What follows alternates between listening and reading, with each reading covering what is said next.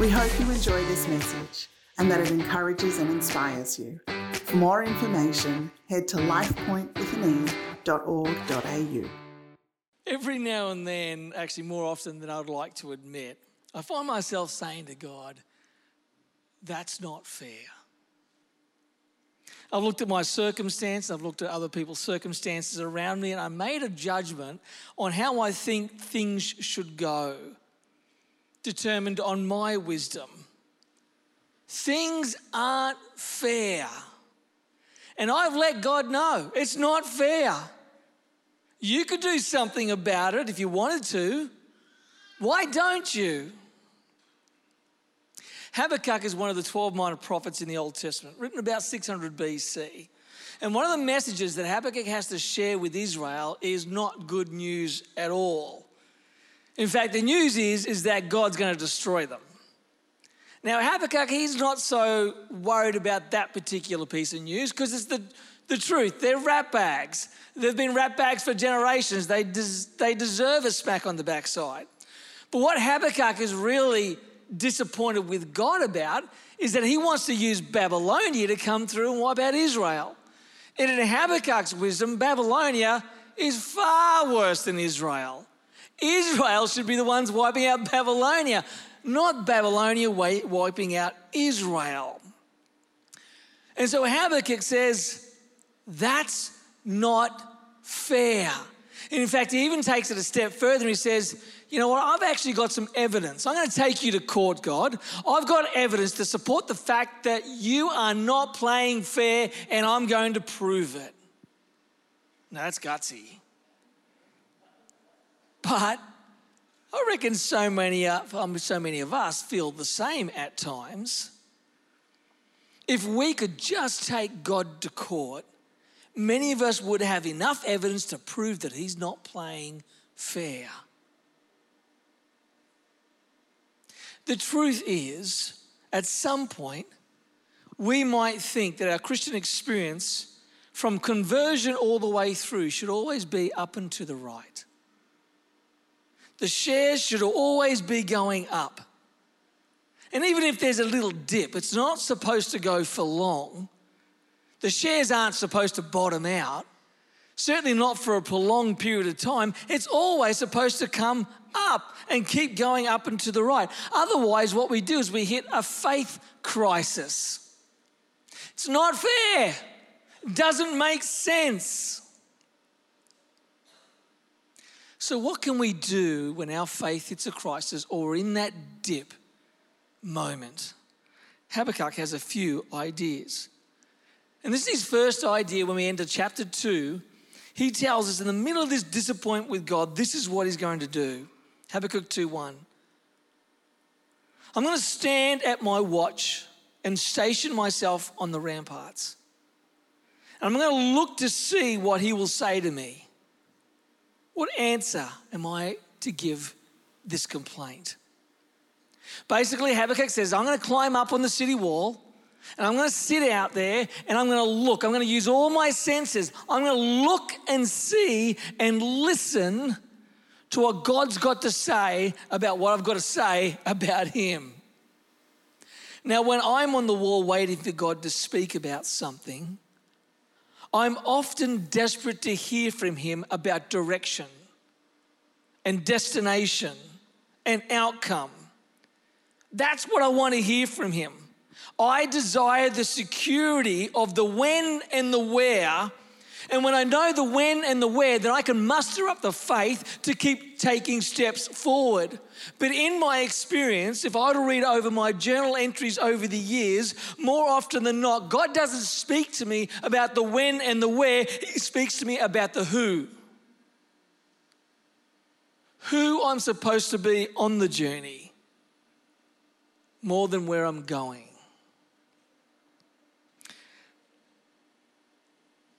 As you reflect in your journal entries,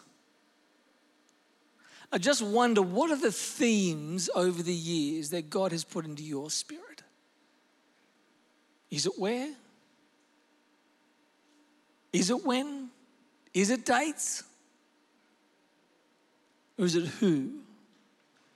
who you are and who He is. I was going through my journal the other day and I came across my journal entry from about August 19th, 2019. And it was at the time where I started going to a counsellor 3 years ago to start to work through my bits and pieces.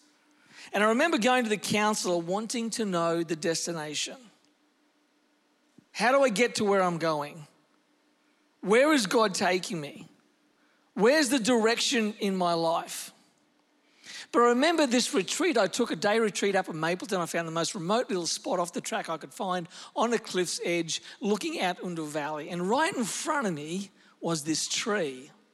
It's the one in the middle, the big one in the middle. And as I sat and looked at that tree, I looked and I listened.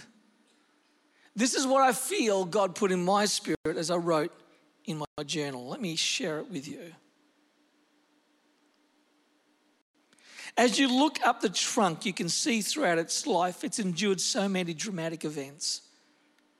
There's a limb that is nobbled, fell off probably 30 years ago. The tree has healed itself, covered itself over where the limb broke off. You can tell there was a limb there. Something is missing that was once there. There's a scar to prove it. But the tree kept growing regardless. It now just has a bump to show it happened. I'm sure, though, it doesn't affect the tree at all now. A few years later, a branch got diseased, maybe struck by lightning. It fell to the ground, and what's left is a weathered part limb jutting out from the tree. The tree didn't heal as well from this one. The part branch is still exposed, the open limb allowing animals, creatures to come and go, to go beyond the surface of the trunk into the deeper inside. Exposed, I guess, is the word. It's interesting that at this point in the tree's life, the trunk bent slightly into a different direction. The path straight up it thought it would take didn't eventuate. Beyond it, though, it remained strong and healthy. Must have hurt at the time, though. Then, as the years passed, smaller events must have happened, nothing significant, but still the battle scars are there, dying limbs, open scars.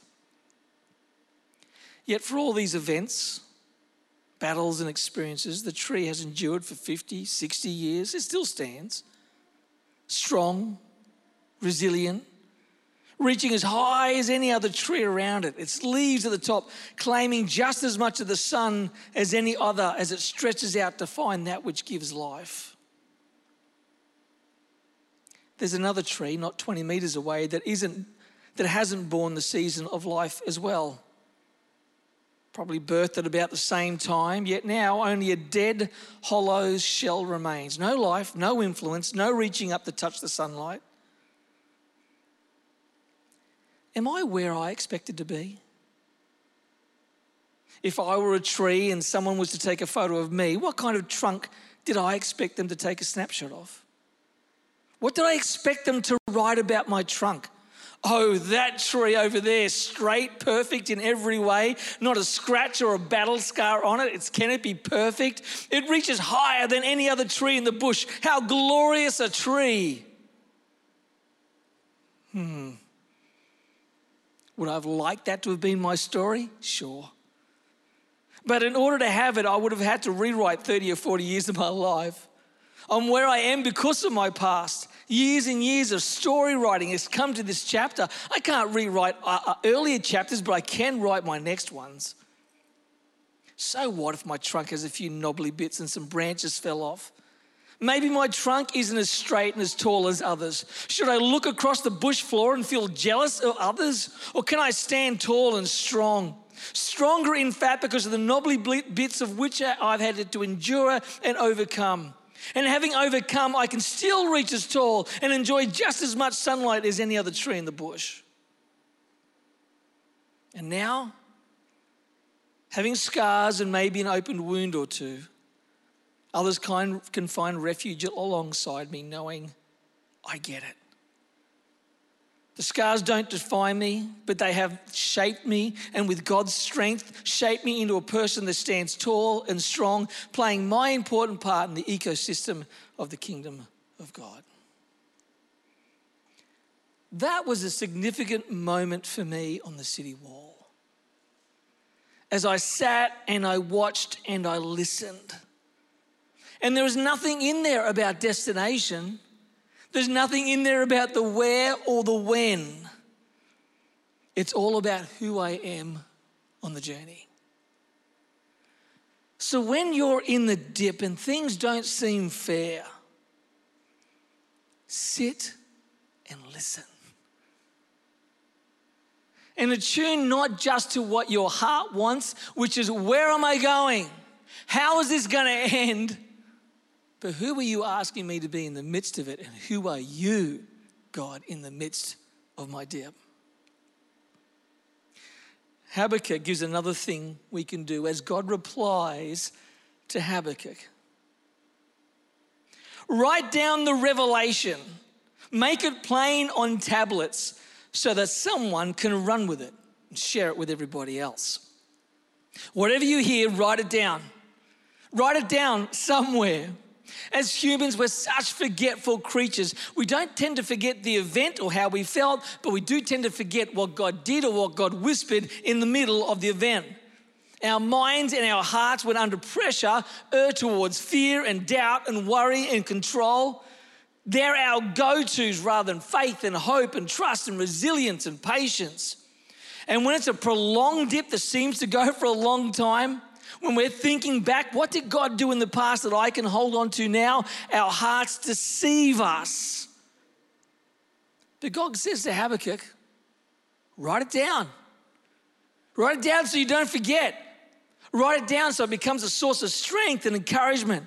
Write it down so your heart doesn't deceive you. Write it down so the enemy who loves to plant seeds of doubt and hopelessness can't steal the truth from you. Write it down. Over the years, these are some of the sentences that I've written down that God's whispered to me. God called you, He chose you, He anointed you. You have all you need for the season you're in right now. I've held on to that many a time. You're anointed to be someone else. You're not anointed to be someone else. You're anointed to be you. Don't try and be someone else. Love that one. I remember that one. I'm calling you, son, to lead in a fatherly way. Don't doubt the anointing that is upon your life. God wants to reveal who you are, so don't hide it. AB, your job is to focus only on obeying me. I'm powerful enough to take care of the rest. Ask me whether or not shoes or bare feet is better.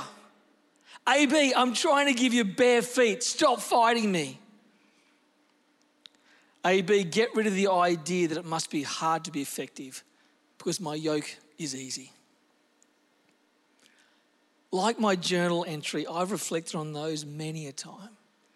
I've got them on an A4 piece of paper tucked away in my files, and I pull them out from time to time to remind me, God, what did you say back then? Because I forget. And I've got pages of these that I encourage myself with when sometimes I forget who I am or what God's called me to. And they help me bat away the enemy's schemes when he wants to come away and steal the truth.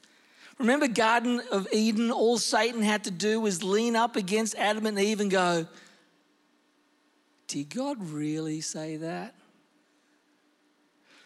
And like Adam and Eve, we might be tempted to capitulate our faith in that God whisper. Because Satan's whispers lead us back to the comfort of control. God's whispers lead us to the liminal, squeezy place of faith. And we don't like squeezy places. So instead we tend to err toward control, because in control we can get the quick fix of peace. When oftentimes those faith places, those faith squeeze places, the end result of peace looks so far away. We've got to be so far away to get there. But it's the one that lasts the longest compared to the instant gratification of control. It's worth writing down. Whether you get a journal on your phone or you've got a journal in hard copy, write down the God whispers. Lean in the dip. Listen, God, what are you saying? jot it down. And then let me give you one more thought. God goes on, he says this in verse 3. For the revelation awaits an appointed time. It speaks of the end and will not prove false. When God promises something, you can take it to the bank. When you look through Scripture again and again, you'll find example after example after example of men and women in Scripture where God spoke something into their life about what he was going to do, how he was going to use them, and then they had to wait. They had to wait. Moses, God says, Moses, I'm going to use you to lead the people of Israel, create a whole new nation into a promised land. Let's go. They get through the Red Sea. They get into the desert. It's only about a week or two's walk to the promised land. And how long is Moses in the desert? 40 years. Around and around, waiting for God to fulfill the whisper. Or Joseph has a dream. God's going to use him. He's going to be a man of influence and leadership. His brothers throw him into a pit. They take him out. They sell him into slavery. He's in prison for a few years. All this waiting before finally God raises him up through the ranks in the leadership in Egypt, and finally he has influence. But he had to wait years. Or the Apostle Paul, when he had that revelation from God. He was a Christian killer before that. God transformed his heart. He gets a sense that God's going to lead him into preaching. It's 13 years before he gets to open his iPad and preach. 13 years. That's like over 200 cat years. It's a long time for someone like the Apostle Paul. But God whispered, he listened, and then he waited. That phrase, appointed time, that God uses there means appointment. There's a time in the future that's in God's Google Calendar. He is not going to miss it. He's not going to look over it. He's not going to look back and go, oh, I missed that one. It's an appointed time.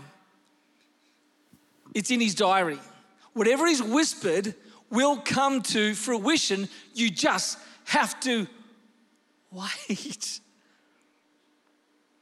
If you were waiting, I was reflecting actually the other day, I sent my usual package off to my kids in Sydney, photos, chocolates, plasticine, whatever else gets them through. And I send it overnight. And you would expect overnight means overnight. Not with Australia Post. It means within the next few days it'll get there. And the first month it was frustrating. Then I just learned to wait. It will get there. And I did reflect it, okay, if I was in old school when they had the tall ships, how long would it take my package to get to Sydney from England? 4 months. 4 months. And then if they were to respond and send me a little letter, another 4 months, 8 months. 8 months of waiting before I heard from them. And then I thought, okay, so how long does it take now by boat to get from England? 40 days. If you send it from airmail via the US, probably 10 days before it lands on your doorstep. But you and I are so conditioned, to standing in those Coles line and somebody over the loudspeaker go, help in register number 3, help in register number 3. Need to open up a new register because we're all waiting too long. Let's get it going. Or drive through McDonald's and you hear that little bzz, bzz, bzz, bzz. They're waiting longer than 90 seconds. Let's push them through. Let's make those burgers worse than we already are just so we can get them through. Or big W's, we'll deliver today if you get it in by 12. I mean, we just are insatiable for now, for not having to wait. But I can't recall where in Scripture it says that's God's timeline. That if you're waiting too long, he's going to open up aisle 3. Or there's a buzzer that reminds me, AB's waiting too long. God, you've got to push him through. God doesn't mind waiting. Yet for some reason, our joy and our satisfaction and our peace is dependent on the arrival of the thing. The faster we get it, the sooner we'll feel at peace.